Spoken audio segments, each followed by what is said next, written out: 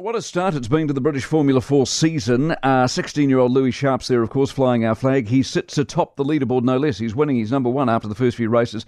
Couple of wins, including a win at Doddington Park, no less, in a reverse grid race where he actually started 20th. He's all set for this weekend at Snetterton. And Louis Sharp is with us from Britain. Very good morning to you. Good morning. How are you, Mike? Very well indeed. Since we last talked when you went over to England and it was all very exciting and you were so young you didn't even have your licence, for goodness sake, how's it been as an experience?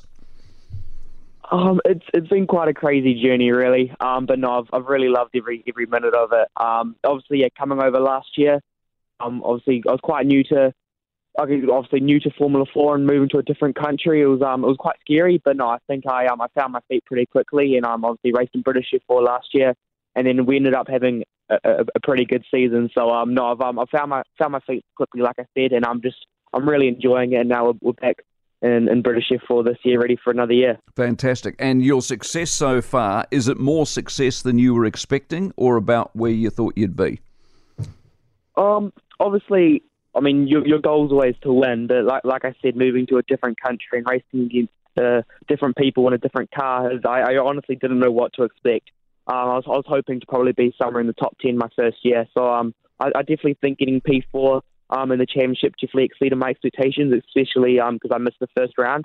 So I think it blew my mind, really. It was a perfect start to the season. It's definitely a good base to build on for this year. And does it place more pressure on your shoulders for this year? Are you the target now? Are you the man they're hunting down?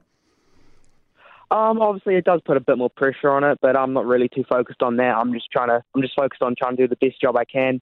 And yeah, it's working well so far. So we're 2 rounds into the championship now, and we're in the lead, so we're leading the championship. So it's been a good start. So I'm just looking to keep on chipping away at it and keeping consistent, and hopefully we can bring home the championship at the end of the season. How competitive and how professional is the whole F4 scene? It's super competitive. Like I guess all the drivers are all top go-karters, and they've all stepped up to F4. That might be their first or second year or whatever, but everyone's super competitive, and especially the teams. It's pretty professional.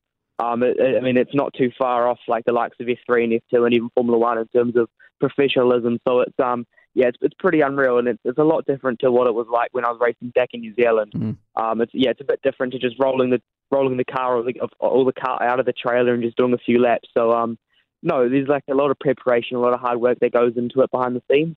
But I guess that's what makes a difference. But no, everyone's super good. All the teams are super good, and the drivers are super competitive. And I guess it shows because so far, obviously last year and so far this year, like it's been so competitive, and all the drivers are within like only a few tenths. So it's pretty cool though.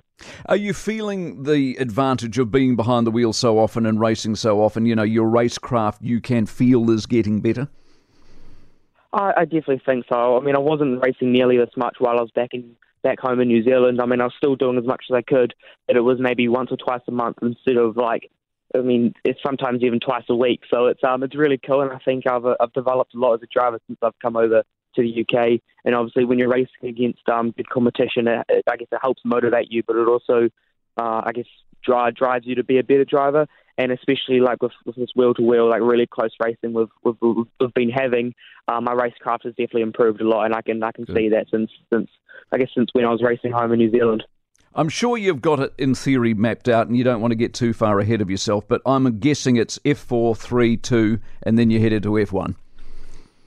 Yeah, obviously there's a few different pathways you can get to F1, but I think from what we do now to get F1, I guess you do have to step up to F3 and then F2. Whether we step up to F3 next year or do something else to prepare ourselves, I'm not sure.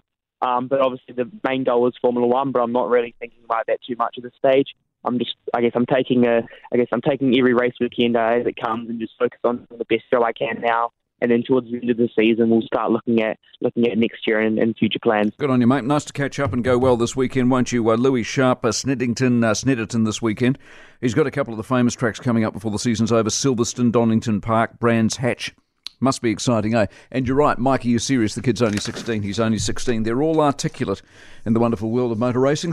For more from the Mike Hosking Breakfast, listen live to News Talk ZB from 6 a.m. weekdays or follow the podcast on iHeartRadio.